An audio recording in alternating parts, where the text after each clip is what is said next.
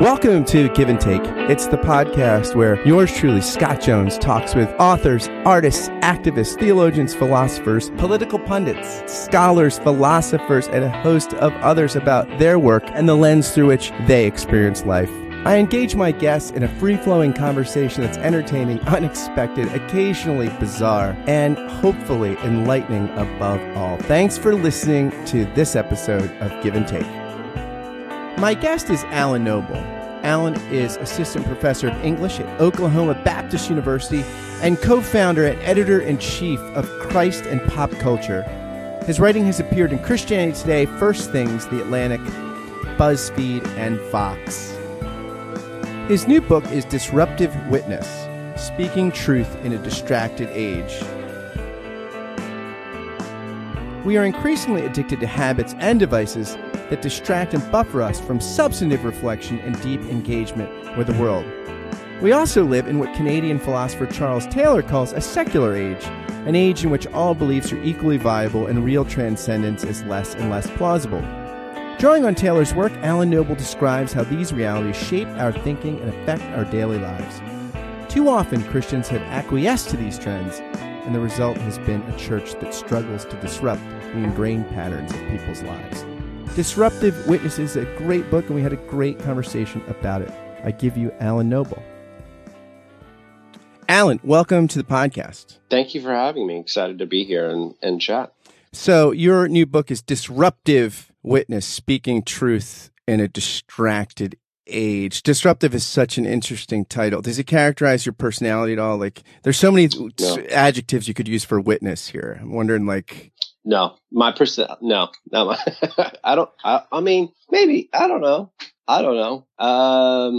Yeah, I don't know. I don't think so. So, I was trying to, find a title that wasn't, too cliched, because the concepts I wanted to talk about, they're so easy for people to sort of fit into boxes and then just not really think about them in any serious or meaningful way. And so I spent time trying to think of a title that would, that would give people pause to give a fresh listen, a fresh read to these ideas. And I landed on disruptive, and I don't know that was the best, but I think it does its job.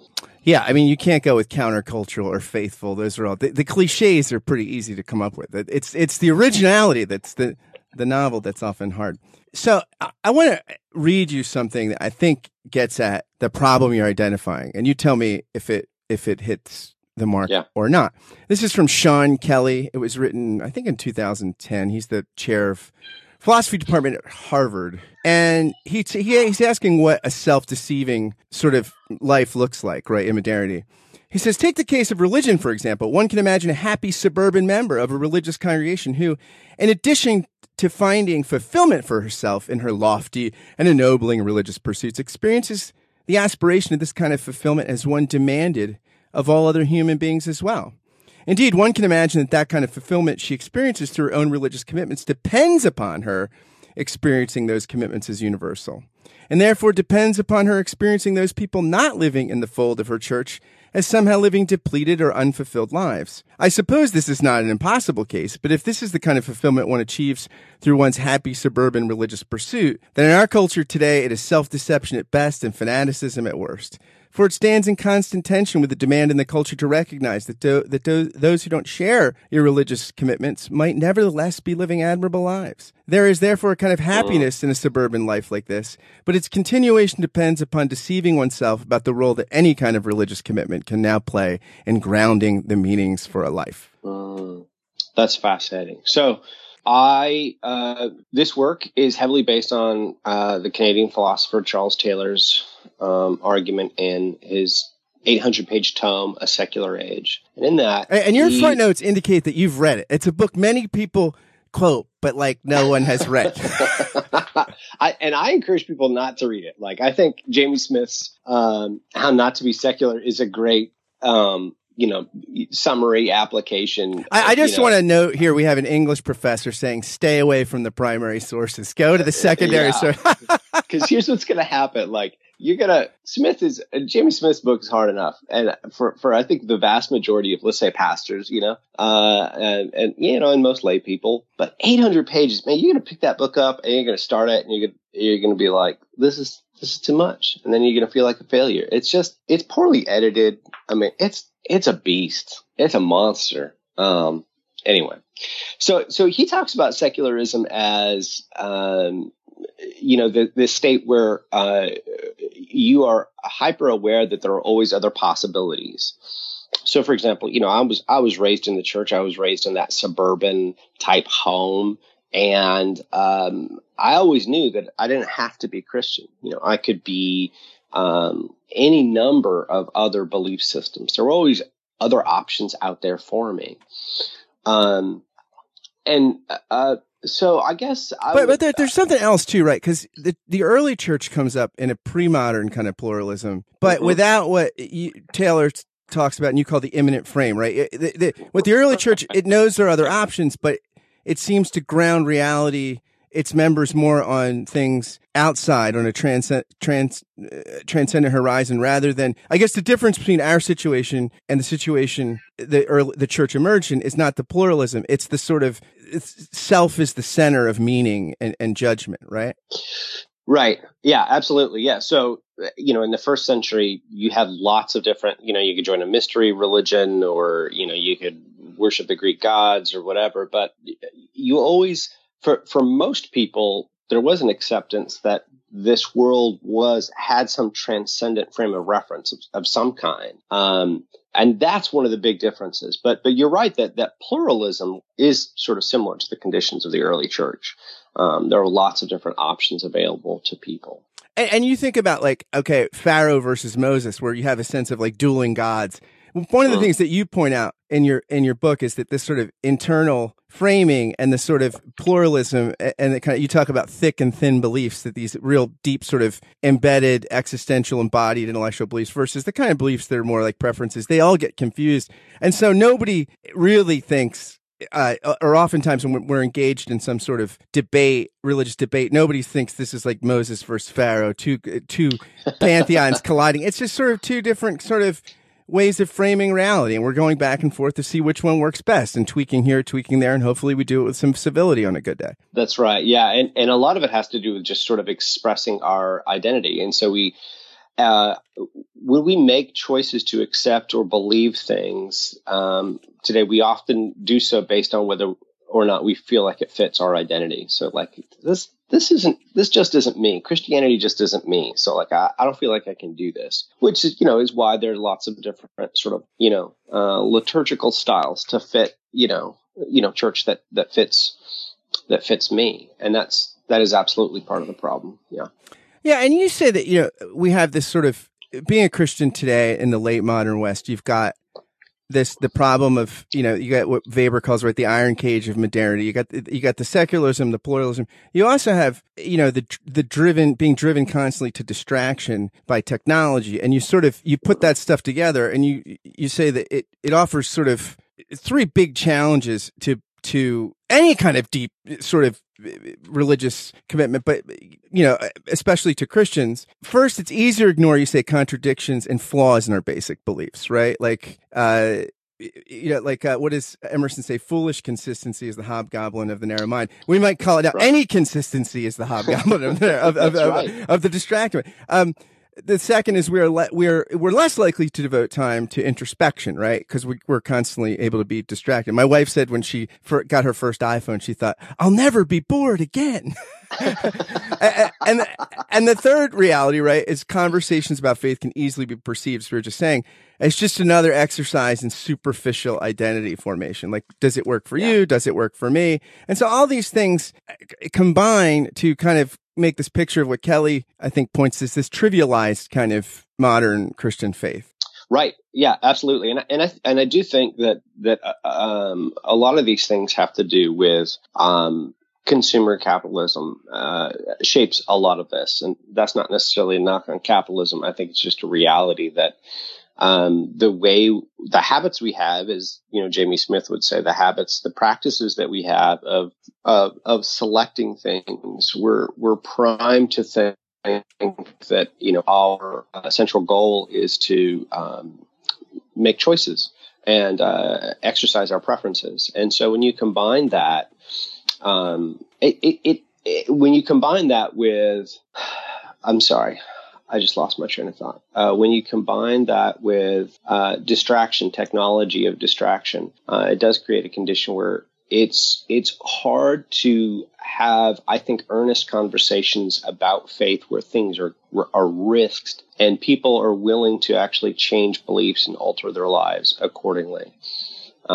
That's the problem I'm trying to identify. Yeah, you have this great phrase in that opening chapter. You say that these modern conditions really mitigate cognitive dissonance, and the brain doesn't like cognitive dissonance anyway, right? Which is why we often have, it's rationalization. What is in The Big Chill, Jeffrey Goldblum's character says human beings can get through a day without food or sex, but can't get through a day without a good rationalization. And and these kind of cultural factors you're talking about are like steroids for the rationalization power, right? Absolutely, yeah. So it's just so.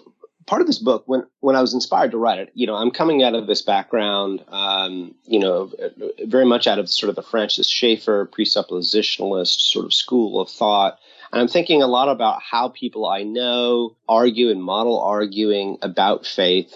And there is so much this emphasis upon identifying contradictions and sort of exposing those contradictions. And I think that has a place. But what I found myself realizing is I'm not sure that a lot of modern people care. Like, okay, if you show me that my, humanist atheism is, irrational because I don't have a reason for being kind to someone. So what? Like, I don't feel like in 2018, people have that overwhelming sense that they need to live out a coherent worldview. There are so many things to occupy us, to enchant us, to distract us. There are also so many other brilliant people out there. It kind of feels like, well, if I don't have it figured out, I'm sure somebody else does. And I have more work to do. I've got long hours in my job, so I'm just going to get back to work. Yeah, and what you're identifying here, it's not like, say, what Chesterton says in his great book, Orthodoxy, that, the pre-modern man would rather have two truths in tension rather than settle for a half-truth. You're talking about just dismissing the feeling of the two truths in tension. Right. Yeah, absolutely. Yeah, and I think our modern world is very well designed to allow us to just dismiss those two truths. And I think this happens in the church just as much as the secular world too. I'd like to point out. Now, you have sold big screen TVs in your life, and you knew a warlock, and it was at the same time. Right. I mean, he told this great story about a warlock who was, interestingly, the best adolescent salesperson. All these sort of late teen guys are selling electronics equipment. I assume it's like a Best Buy or something like that. And he was the best at this. And you're kind of like, well, you're a warlock. This is absurd. He's like, you have this guy like, I'm not a witch, I'm a warlock.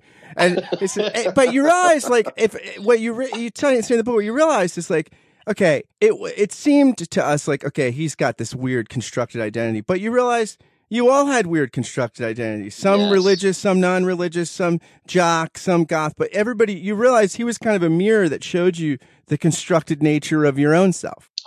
Yeah, absolutely. Yeah, it's interesting. And I think we see these people in the margins of society. We're like, wow, those people are weird. The internet has made this a lot easier in a number of ways. We'll see people who are into very niche subcultures, and we'll think, gosh, what, this gaming subculture or this, plant, home plant subculture, this is, these people are freaks. But there isn't, but what I talk about in the book is that, the fact that when you reflect on this is what we're all doing to some extent. We're all sort of looking inside ourselves, deciding what kind of an identity that we want to have, and then we're working hard to express that identity. And of course, this has ramifications for how we understand belief, because if on some level we all accept that we're crafting our own identity, then it's then the stakes for belief drop dramatically, because it's not about whether or not that faith, that belief is true or not. It's whether it works sort of with the character that you're designing. Yeah, and that's scary. Yeah, and that you're kind of critical of this sort of approach to sharing the faith, right? That it's almost therapeutic. Look, it's not so much this is true, but look at how this works, right? That oftentimes and this is kind of, I guess, what William Plaker, the mainline theologian, calls, the domestication of transcendence, right? We kind of turn transcendence into something that's another consumer good. Right. Absolutely. And there's some tension here, because I think showing the beauty of the gospel can be very powerful and very moving, and it can be rightly done. I think it is pointing to transcendence as opposed to accept this faith because it will improve your life. This is a big concern that I have, and I do think it goes into this idea of everyone's building their own identity. And then what happens is we come along and we say, hey, you should add Christianity onto your identity. Like, this is going to be good flair for your life because Christianity is really beneficial. Your kids will be happier. You'll have a sense of morality. You'll have a community. You should join our church. It's going to improve your lifestyle. And my concern is that, and this goes back to that quote that you read at sort of the beginning of the show from that professor who said that, the lady in the suburbs thinks that all her friends or non-Christian friends don't have fulfilling lives. Well, in 2018, I mean, you can live a pretty pleasurable life not being a Christian. Like, there are lots of fun and interesting and satisfying things you can do. That doesn't mean that Christianity is not true. It just means that you've got lots of options. And so we have to present the gospel in a way that acknowledges, that other people, non-Christians, might be living happy lives. Yeah, I mean, it's interesting that, now we think, most evangelicals are saying, hey, you could not just be not a Christian, but you could be sort of the antithesis of what has traditionally been seen as Christian morality and be president of the United States and do a great job. In fact, 76% of evangelical Christians didn't think that was possible when Obama was president. Now 77% think it's definitely possible. Hey, if you can pay off porn stars if you give us judges and tax cuts. That's right. Absolutely. Tax cuts. Look, low unemployment covers a multitude of sins politically, unfortunately. It's interesting. As I was reading that part of the book, I was thinking Chesterton, though, does seem almost, if you look at his book, Orthodoxy, like 90% of the book is almost a therapeutic argument. I mean, he only really gets into the truth of Christianity at the end. Most of it is sort of talking about dispelling myths, right? Like, well, if people say it's too violent or it's too pacifist, well, both these can't be right. He does actually present it as a sort of maybe almost an imminent framing or something he does at the end pull out the transcendent card. I mean, I wonder, is there room for some of that? And like you talk about beauty, I mean, is there a way to sort of contextualize our approach to communicating what, many religious people say, hey, this is a stream of living water. I mean, this is a way of real meaning without domesticating it to a consumer good. Right. That's a fine line that we have to walk. I don't think it's easy to do, but I think it's necessary, right? Christ says life and life abundantly. So there is a sense in which, Christianity, following Christ, does mean a more flourishing life, at least rightly understood, because we are growing in Christ likeness. I think we have to be able to talk about the way following Christianity, following Christ, does improve our lives. I think the danger is, I think we need to be aware of ways in which we've unconsciously adopted language to frame our faith. So, and I think this happens a lot. Like, are we presenting Christianity as, the faith that is going to, is it, new and improved? Or is this beautiful because it is the truth? And I think there are ways when you're talking about the, sort of therapeutic, the benefits, to to point those back, to tie those to the transcendent aspects. And I would say that that's probably a good approach to doing bearing witness. It's really interesting. You talk again about this thick and thin beliefs and how these things get all kind of jumbled in a way. And then you have this like thing. It's sometimes I'm reading this book and thinking, gosh, this guy is just trying to antagonize like all the people in evangelical Protestant higher education. Cause you really take worldview studies to task in a way that I think is insightful and rings totally true, that oftentimes the way, the way conservative Protestants or evangelicals, and it's largely in this camp, are taught to engage plurality or alien particularity to people that have different sets of beliefs and from different sort of communities in late modernity is to sort of look at their worldview. And you're like, look, people are not just sort of, they're not what Descartes thought we might be, if there's no physical world. They're not just like gaseous thinking substances in a jar or something.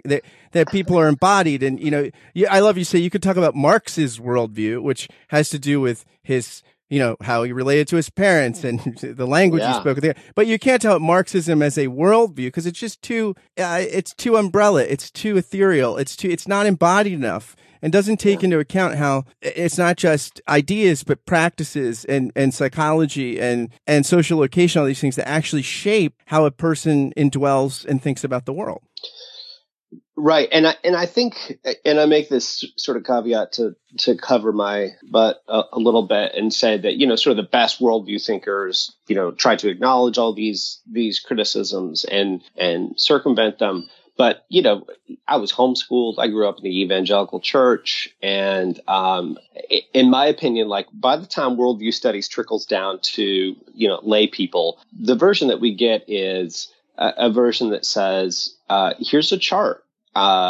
So here are, 6 categories of ideas. And here are, 5 major worldviews. And here's what they believe about each of these, things. Here's what they believe about creation. And here's what they believe about the government. And here's what they think about, human anthropology, whatever. And then you get into all these sort of false, bizarre situations where, you meet someone and you're like, oh, so you're a humanist. So this is what you must mean. This is what you must believe. And it's like, it's not even remotely true. And I think that's particularly a problem because what we talked about earlier, because people do have these thin beliefs. And so, people take a little bit of Marxism and a little bit of this and a little bit of that. And it's fluid too. We're all picking this up and ideas and setting them down. And so I worry that approaching evangelism and apologetics through a worldview lens has way too much of a sort of rationalist model for human life and thinking. And it's just not the way, it works in sort of circles. But like, and maybe if you go and debate, Daniel Dennett or something, but outside of that, that's just not how people work. Yeah, and doesn't in those kind of approaches, it seems like the form overwhelms the content. So you kind of have these categories, and everything's got to be ramrodded. Even if a Buddhist from Tibet wouldn't, why is it creation? Why is this a sort of? I wouldn't really. Right. I could spend 3 hours talking about my approach to life, and the word creation would never come up. But now you've got one of the 5 categories is something that they couldn't conceptualize, right? Right. That seems to be a problem then. Yeah, absolutely. Yeah. And that's why, I tried to say that, and you gave the example I gave of Marx, worldviews, they are a real thing, but they are tied to each of our, personhoods. So we each do have a worldview and it is fluid, but it includes literally everything we've experienced, like our childhood, our, everything. And once we decide, well, worldview is actually this belief system that we have, it's like, well, that it just doesn't work. And so you'll have these conversations with people and you'll be talking past each other. So no, I don't think it's, I think obviously talking about ideologies, I think talking about belief systems is very helpful. I mean, I think humanism is a thing. I think Marxism is a thing, and it has many branches, and I think those things should be taught. But approaching it as if there were these were coherent worldviews that people actually walk around believing is, I just think, confused. Your book is sort of divided into sort of conveniently into sort of part one, which is the problem, right? Like here's the existential kind of dilemma. Yeah. And part two is the disruptive part of how witness will kind of on a personal level, a church level, and at a cultural level will be disruptive if it's faithful. But at the end of the sort of identifying the problem of, the late modern self, you have this great phrase that really the experience of living in the modern world is the sense that we've been thrown back on ourselves, and authenticity becomes a central narrative of the contemporary. We got to self-actualize. You say the quest for authenticity assumes that we will discover our authentic self if we only turn inward, dig deep enough, face our monsters, and adequately express what we find. Do you find that this is why the serial dramas now are amoral in the sense of traditionally, and more morality tales around authenticity and discovering, a true sense of self, a fitting sense of self? So you look at like Breaking Bad, right? Like you kind of hate Walt's brother-in-law, the cop, in the beginning, and you love him at the end. He's still a cop, but he seems self-deluded in the beginning, and he seems existentially present at the end. That's why Tony Soprano, this mobster, at times you can feel sympathy for him because, he's self-aware, and other times you don't. So oftentimes it's the anti-hero, right, becomes who we love because they're on. It's not whether they make all the good or bad moral choices. It's whether they're finding themselves authentically or deluding themselves. And so we like to sort of distance ourselves from the delusional characters and identify with those who are authentic. That's a fascinating thesis, one that I have to sit with for a while. I mean,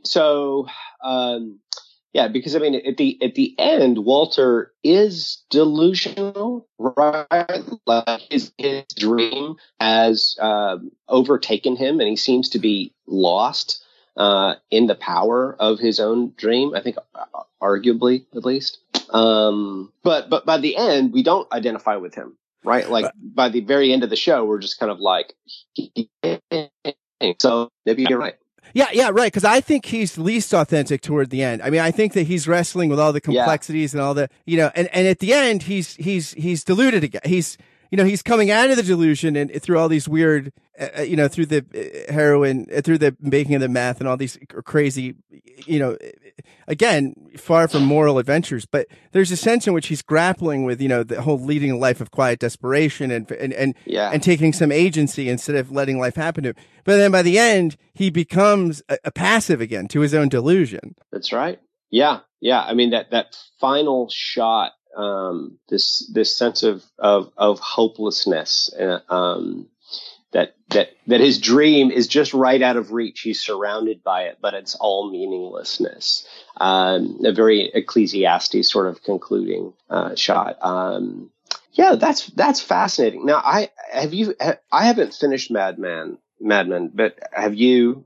Do you know if that model would fit with that one? I have to say I haven't even started it, but I would bet. Okay. I would bet everything in my pocket versus everything in your pocket. The thesis holds up because you think. I mean, what doesn't it hold up for? It's Game of Thrones. It works for. Like I could just go through all the big serial dramas and think about. Generally, this is true that they're not. It's interesting. There's this great podcast called Imaginary Worlds. It's all about the imaginary worlds we construct and what they say about us. They did a whole episode on like Looney Tunes backgrounds once, but they talk about alignment and how in Dungeons and Dragons you had this like 3 alignments. You're either good, neutral, or evil, and lawful, neutral, or chaotic. And how like a guy like Batman was kind of chaotic good. You can have certain villains that are lawful evil. They obey the rules even though they're malevolent. And he was saying what's interesting is that it's not good versus hero versus villain that's as interesting as hero versus hero, like Superman v Batman or Iron Man versus Captain America, and the authenticity of their own commitments. That this kind of stuff, even in eye cocaine thin blockbuster things, which is the only reason people go to the theaters anymore, even that stuff is imbibing some of this. Absolutely. Yeah. So I teach contemporary literature. That's sort of my field of study. And so that heavily influenced, a lot of this book, because as I'm reading contemporary, especially contemporary American literature, there's this overwhelming pattern where, the thing that characters, the sort of problem that they are trying to overcome, the conflict, is the self. Like, they want to live an authentic self. They don't know who they are or who they ought to be. And their quest is, against their own demons and against particularly like the forces of society and culture that are sort of working against them to discover who they are and live in some right and real sense. There's also this anxiety about reality, about whether we're real, whether this is reality. So I do think, and of course, so you haven't watched Mad Men. I've watched like half of the series, and I sort of gave up because it felt a little redundant. But it's absolutely about, because the main character is not who he claims to be. Absolutely figuring out who you are and living authentic to that.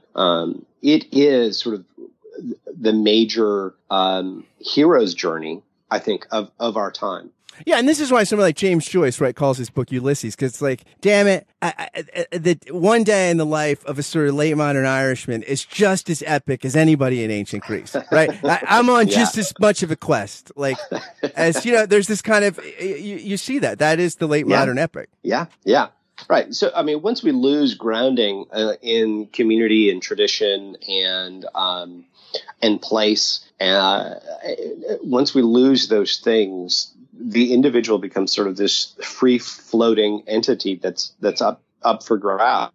And so there's a real, this isn't just like a philosophical problem. Like for most people, this is an embodied problem. Like, we have, I think, real psychological, I don't want to say trauma. I think that this probably usually too far, but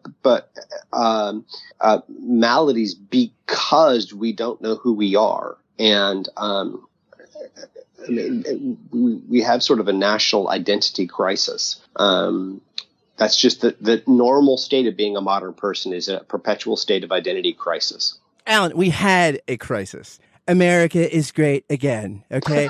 Crisis averted. Problem solved. North Korea, sleep well, tax cuts.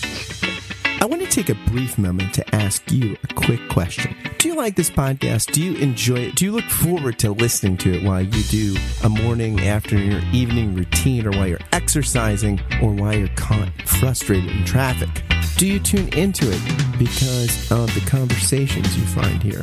If the answer to the aforementioned questions is yes, or even just a solid maybe, would you do something for me? Would you consider becoming a Patreon sponsor of the podcast for just $5 a month or more? It's for a good cause. You can help this podcast and one of the many others I do keep going, and you can help launch several other podcast projects I've got in the works. So I invite you to be a patron through Patreon of this, which I think is an art form you're enjoying and will continue to enjoy. Again, any contribution is welcome, but for $5 a month, you will get a shout out on the thank you roll call, which begins right now. Thank you, David Babico, Ellis Brazil, David Zoll, Sari Graham, Peter Steigerwald, Samantha Blythe, David Norling, Charlotte Donlin, Barry Stewart, Larry Rule, Stephen Lipless, John Schneider, Ben Crosby, Liam O'Brien, Jim Kress, Stephen Rowe, Ben DeHart, Jordan Morsberger, Josh Redder, Jennifer Underwood, Kai Whitpennig, Simone Garabedian, Samantha Konauer, and Jim Kirk. If you want to join these patrons through Patreon, just go to patreon.com/Scott Kent Jones. Thanks again for listening, and now back to the show. I want to move on in a second to talk a little bit about, again, the sort of part 2 of the book, the constructive sort of witness in the midst of it. But, I oftentimes analysis of the contemporary moment, late modernity, post-modernity, whatever you call it, it comes as dark, right? And this is not uncommon. This is just, unless you're Pippin, who's, the Enlightenment, yay, kind of, I mean, most people, there's a kind of, right.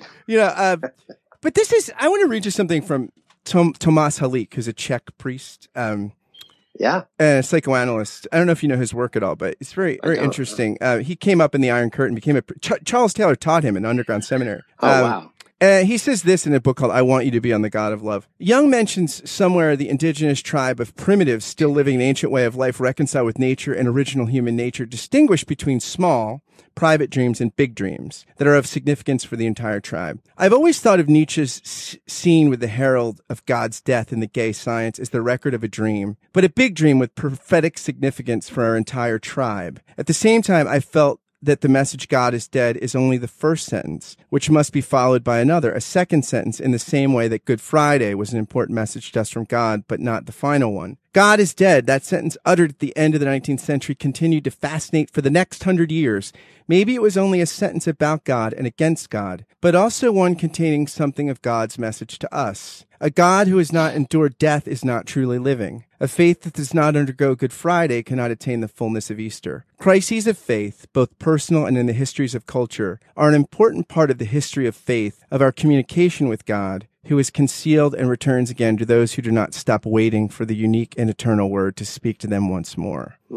I think of that line, that these crises of faith, personal and in the history of cultures, are part of the story of death and resurrection. I think modernity is not often characterized as that kind of Holy Saturday. It's often characterized, not even as Good Friday or something. It's often categorized as something so alien to the story of God's works and ways with his people. I mean, I wonder, because so much of what you're arguing for is a sort of baptized imagination, right? A sort of, I wonder if even someone like Taylor's critique is in more need of deeper baptismal waters to see it as part of a continuing cycle of death and resurrection. So the idea there would be that there's some beauty, some hope.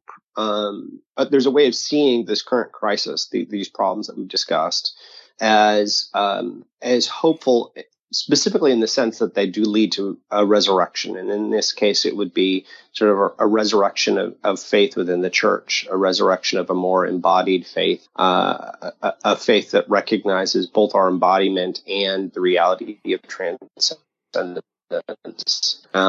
Is that?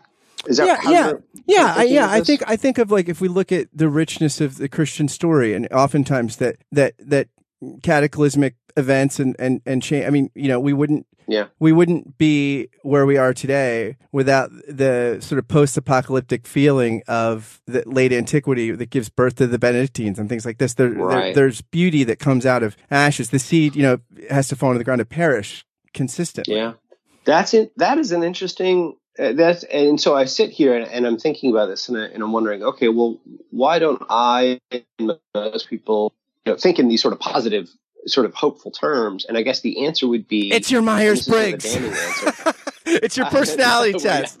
No, Enneagram. Enneagram. Bananagrams. I love the Enneagram. I want to say I'm a complete Enneagram devotee. Yeah. I mean, most people are. Yeah. But so, are you saying I'm part of the herd? That's bad.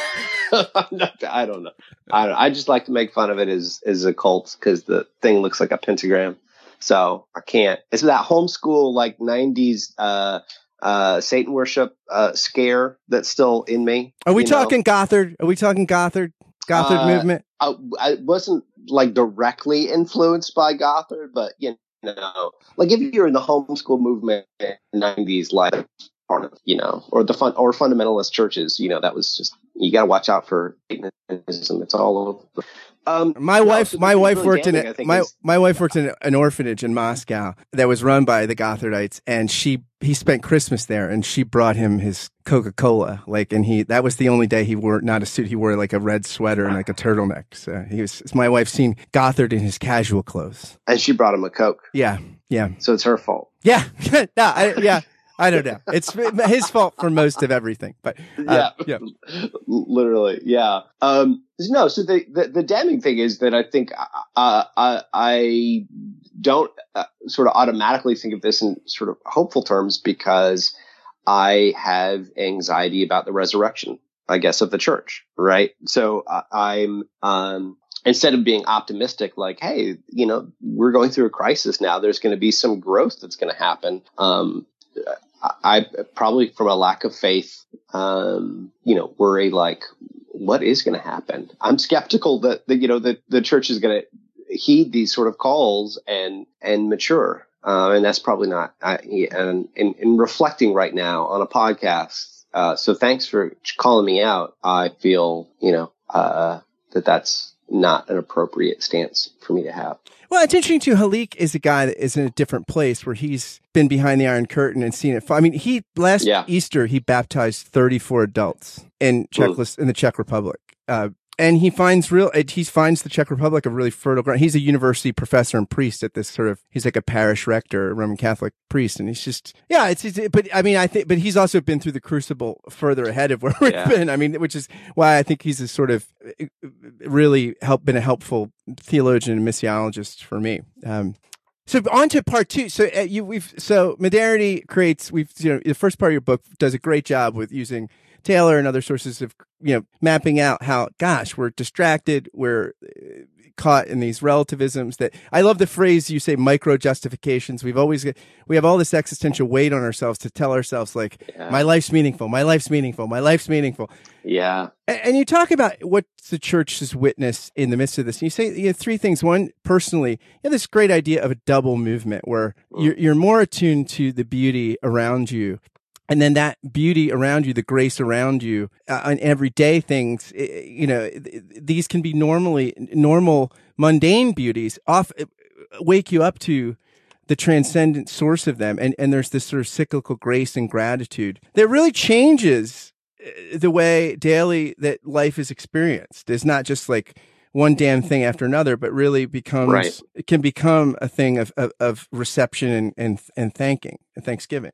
So I was trying to, this second section was really hard. I had to rewrite it last summer. Obviously it's always easier to write the critique than it is to offer, hope and a way out. Right. And this, I think the challenge that I'm describing here felt particularly hard because these are like societal wide. These are deeply ingrained forces that I'm talking about. And, unless I'm going to advocate that we, shut down all technology, like there's no silver bullet here. It's just, it doesn't exist. And so it was difficult to write this. And so I tried to come up with something that I felt was that I decided was sort of fundamental to resisting both distraction and sort of this secular idea, this eminent frame. And I think it had to be something that was habitual, right? Because it's not good enough. If you talk to Christians, they're going to say, oh yeah, I believe that, a God exists who is, beyond this eminent world, but it's that daily belief. It's that ingrained belief that I think most of us are lacking. And so what I decided was that we need to think in terms of, what I sort of cornily called this double movement, where when we see beauty, when we see also tragedy, that we don't stop with I think the eminent problem is that when we see something and we stop at the object itself and we don't take that second step and connect it to the transcendent source in God. So when it's a case of beauty, we look upward and thank God. When it's a case of tragedy, we petition to God for help. And I think if we have that sort of, we're called to pray constantly. If we have that sort of habit, that seems to me like a powerful way to resist the eminent frame, or at least what Taylor calls the closed eminent frame, where there's not really a possibility of transcendence. And it also requires us to be reflective, which is something that distraction works against, right? If we have habits of being reflective, that's going to resist distraction. Yeah, it's interesting because you talk about in the book how everything is, we interpret experience to give meaning to our lives. And you say even selflessness becomes selfish because if you're doing something selfless, you're thinking, hey, how selfless am I being right now? Am I looking good? Am I 1 to 10 on selfless? Okay. Right. If 10's Mother Teresa, and 2 is Donald Trump, what am I? Am I a sort of, am I a celebrity at a telethon? What am I?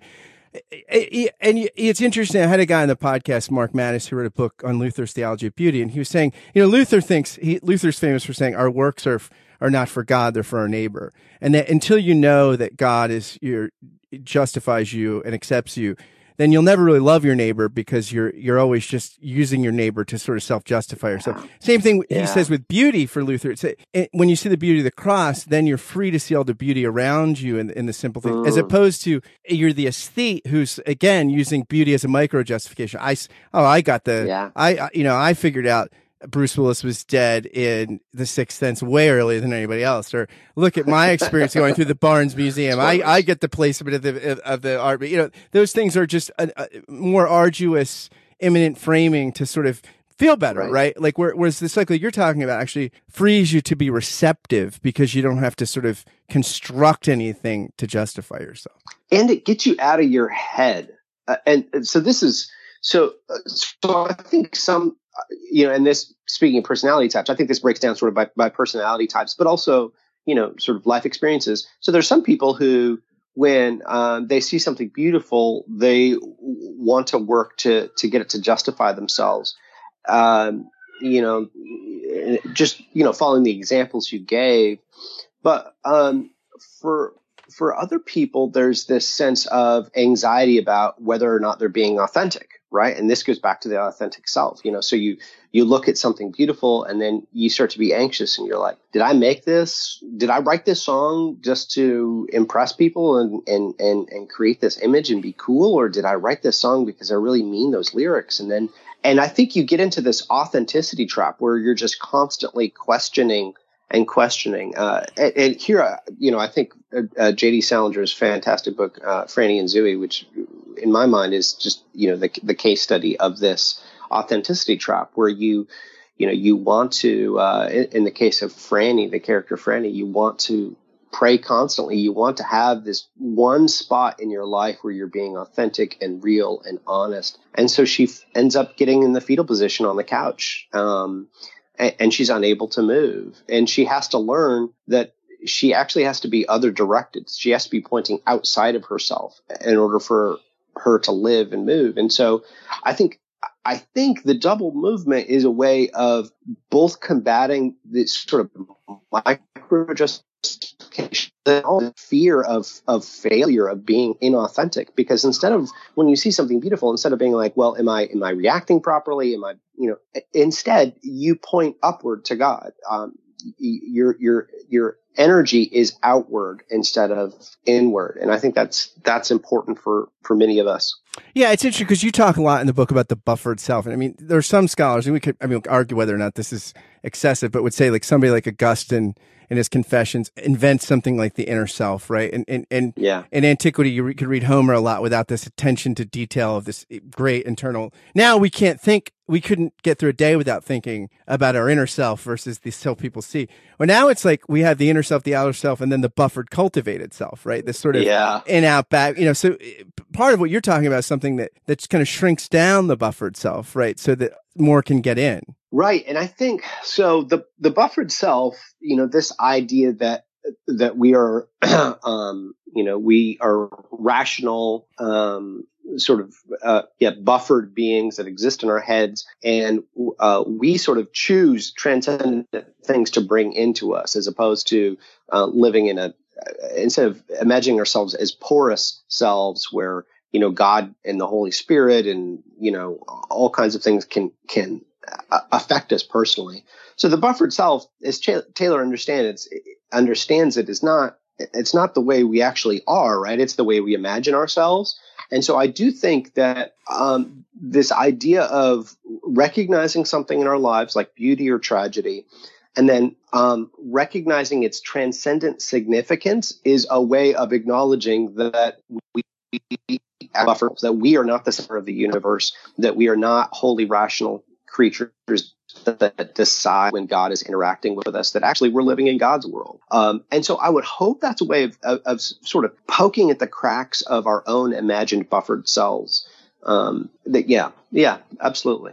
So you also talk about the disruptive practices in the church, and we're in a modern world, and we need more embodiment. So you basically think we need bigger screens, smoke machines, and better bands. I think every church, that's right. Every church needs an ad for the sermon series that runs, at the beginning, and then, an advertisement for the next sermon series at the end, right? If you don't have ads, how are people going to know why they church? Ads for men's groups. We need more of that. So this section of the book, the second chapter in the sort of, I'm going to try to help problem section, is about disruptive church practices. And, I found myself just sort of echoing Jamie Smith and just saying, hey, traditional church liturgy is good. Let's embrace that. There's a reason we have it. But trying to slow down and say, okay, here's why these things are important. So I've been wrestling with this a lot lately, because in Oklahoma there's a sort of local megachurch that is very much focused on using the tools created in the secular consumer marketplace and just using those to draw people in. And I always struggle with these things because my parents came to Christ watching Kenneth Copeland on TBN or whatever, and that's why I'm a Christian. And so I have this weight of acknowledging that people who I believe are heretics can, God can work through them, right? And so certainly, if God can work through heretics, he can certainly work through churches that use smoke machines and have worship music that is on different, completely the same as a concert. How far are we taking this? Prayer Jabez, Jim Baker, food kits? How far do we go? But that's the thing is based on my parents' experience, so here's what I do. So, Paul in Philippians, chapter 1, he's got all these people going around preaching the gospel from selfish ambition. And he does two things that I love. And this is the model that I use and advocated. On the one hand, these people are preaching Christ not because they love Christ and believe that he's the truth, but they're doing it because they want to follow him. So he calls them out, like he publicly calls them out and says, these men are preaching Christ out of selfish ambition. That's damning, right? But then he also says, but if they're preaching Christ, I praise God that they're preaching Christ. And so I think we have to be able to acknowledge God's sovereign, and he can work through, worship services that are essentially TED Talks with concerts tied to them, and are filled with commercials and all these sorts of things. That Look, a lot of people that are listening are thinking, "Oh God, that my church would only be a TED Talk with a concert." That would be a step up. Yeah. Well, that's part of the challenge for a lot of pastors is that we are to certain movies. TED Talks are, self-help talks are a lot more entertaining than sermons. And maybe this is the curmudgeonly professor in me, but my response is, but that's a problem on our end, not a problem with the sermon. Yeah. And then, so the church practices, you think that there's powerful ways that we can find ourselves in a transcendent story with traditional liturgies. And then you talk, in the context of personal disruptive witness practices embedded in the church, that you then say in the cultural participation, finding where there's cross pressures. And I think this is really one of my favorite sections of the book, where you're talking about analyzing where everyone's feeling the dissonance. And you're going there not imperialistically, or you're not. I love how you say, look, here's not how to engage the culture. Don't just go looking for Christological allegories, right? Or to point out where this is moral and this isn't. Go looking for fellow travelers who are experiencing the same cross pressures of looking to find meaning, in a context where that's difficult in our current context, and be a fellow traveler as well as a witness. And I think that is you used the Great Gatsby beautifully, and then also in the epilogue you talk about the power of the post-apocalyptic novel, The Road. And some of this, I mean, just from those two examples, I think you can tell comes out of my experiences teaching. And so I'm teaching I teach at Oklahoma Baptist University. So these are almost all believers. They're evangelicals, and most of them have been raised in the church. But we'll read these contemporary novels where people are struggling with things like identity and authenticity and living in a consumer world that is just overwhelming with its choices and options and thinness. And my students resonate with a lot of it. At least the better novels, they'll tell me like, Pastor Noble, I feel this. So in particular, we will read Sylvia Plath's The Bell Jar, and my students, there's this powerful scene in The Bell Jar where the main character imagines herself thinking about all her life choices that she could do. She could become a poet. She could become a professor or a mother, things. She imagines herself sitting at the bottom of this fig tree, and all the figs are life choices, and she just sits at the bottom of the fig tree until all the figs rot and fall to the ground, and she dies because she's overwhelmed with the options in modernity. And my students who are Christian, right, and so they have answers. They should know career options, career choices don't justify your existence. But they also live in a modern world. And in that modern world, they are told that actually career choices do determine whether or not your life matters. And so they read that and they feel it. And so, and I think in good literature, good film, good music, this is what you're going to find is that if Christians are honest, they're not going to approach it and say, wow, man, it sucks to be Sylvia Plath. I'm glad I have Jesus. And that's not my problem. I think most of us, if we're honest and we empathize with the literature, we will be exactly what you said, fellow travelers. We'll realize that even though Christ has saved us, there are ways in which we experience some of these same challenges as our non-Christian neighbors. And that allows us to come alongside them and talk to them about our faith. So I want to go back to our suburban woman who I read from Sean Kelly's piece in the New York Times about. So you and Kelly would be on the same page in identifying part of the problem, this late modern kind of tendency or nihilism and the plurality, the distraction. He looks not to Christianity, but to Melville and Moby Dick. And Melville said quite specifically, I mean, I'm a polytheist. I mean, he was really open about that. And he summarizes Melville this way. He says, the new possibility that Melville hoped for, therefore, is a life that steers happily between two dangers: the monotheistic aspiration to universal validity, which leads to a culture of fanaticism and self-deceit, and the atheistic descent into nihilism, which leads to a culture of purposelessness and angst. To give a name to Melville's new possibility, a name with an appropriately rich range of historical resonances, we could call it polytheism. Not every life is worth living from the polytheistic point of view. There are lots of lives that don't inspire one's admiration, but there are nevertheless many different lives of worth, and there's no single principle or source or meaning in virtue of which one properly admires them all. And then he goes on to say, the death of God in Melville's inspiring picture leads not to a culture overtaken by meaningless, but to a culture directed by a rich sense for many new possibilities and incommensurate meanings. Such a nation would have to be highly cultured and poetical, according to Melville. Would have to take seriously, in other words, its sense of itself as growing out of a rich history that needs to be preserved and celebrated, but also a history that needs to be reappropriated for an even richer future. And of course, Ishmael is kind of his non-nihilistic, person who navigates in between worlds. And so how do you respond as someone who is a monotheistic with a transcendental point of view centered in Jesus Christ to that alternative to the escape to nihilism that Kelly is using Melville for? How would you respond?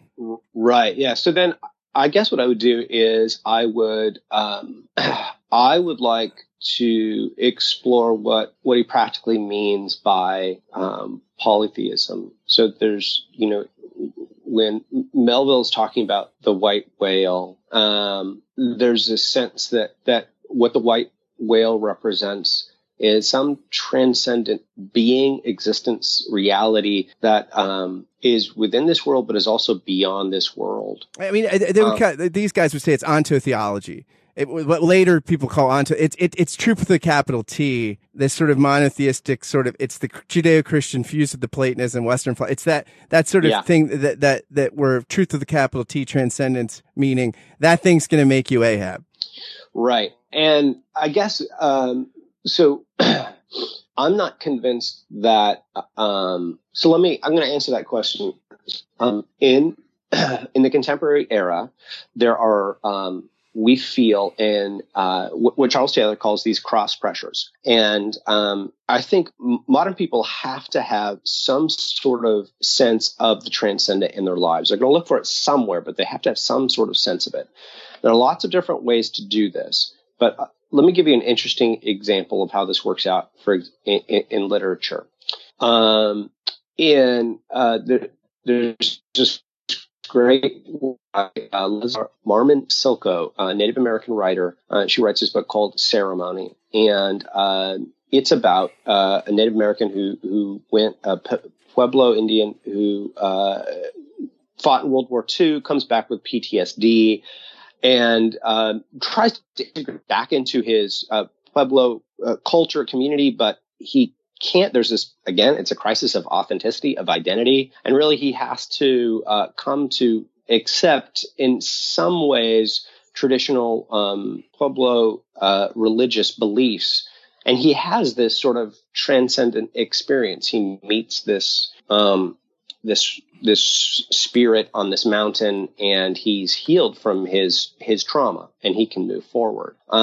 It's a really great story. Now, that's in like the 1970s. In the 1950s, we have Graham Greene, who writes this fantastic book, The End of the Affair. Have you read The End of the Affair? I haven't. I know Graham Greene's work, but I haven't read that one. It's maybe his best. So, but critics are really bothered by it, because at the very end of the novel, even though the novel's about, coming to belief in God, at the very end of the novel, Graham Greene actually uses a miracle. And that's actually part of the reason why, a character comes to faith, is because of a miracle that happens. And so critics read this novel, and many critics read it and said, this isn't okay, because what you're doing is you're asking the reader to believe in, there has to be some other possibilities. You've got to have some naturalistic explanation. So if we want to believe it was God who intervened, that's fine. But if it wasn't, then that's fine too. But you can't an actual miracle in a novel in 1950. It's too hard for readers. And the argument I'm describing is like in the introduction to one of the editions of The End of the Affair. So what's fascinating to me is in 1950, is these critics are responding to Graham Greene. They're saying, you can't impose this capital T truth, even in this novel. Like, we can't hold, we can't even suspend our disbelief as non-Christians and say, this is possible in the world of your novel, Graham Greene.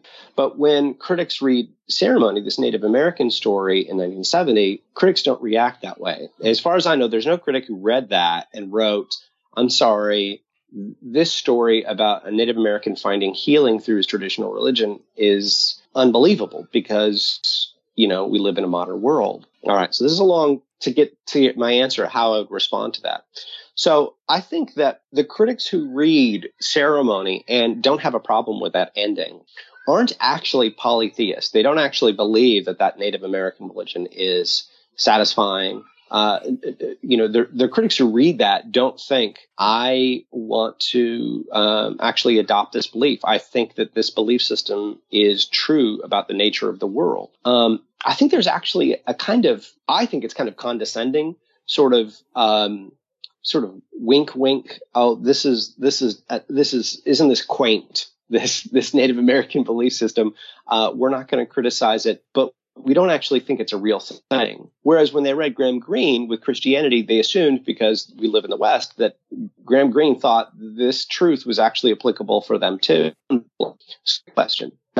I would wonder if the person who's arguing for a kind of polytheistic approach, I would wonder if they really see that polytheism as multiple live options of fulfillment, or if they actually think of it more like the critics think of religion and ceremony, which is it's a quaint lifestyle option, but we don't actually think it has anything to do with us. Yeah, That's a long answer. It's interesting because Kelly and his mentor, Herbert Dreyfus, who's now of blessed memory, but they wrote a book called All Things Shining, Reading the Classics in a Secular Age. And they try to avoid what you're talking about. But I don't know that, one could argue about whether they avoid it successfully, but they do try to have this kind of principled polytheism. But it's interesting because it's a book that tries to grapple with the world that Taylor is describing, and that you do so well. You describe so well and offer a really interesting and helpful picture of creative Christian engagement with it. I mean, if people are struggling with these issues, I could think of no better place to start than your book, Disruptive Witness. Alan, thanks for writing it and for taking some time to talk with me about it. Thank you. It's been a wonderful time. Thanks for listening to Give and Take. If you like what you heard, please do a couple things for me. They are so helpful if you do them.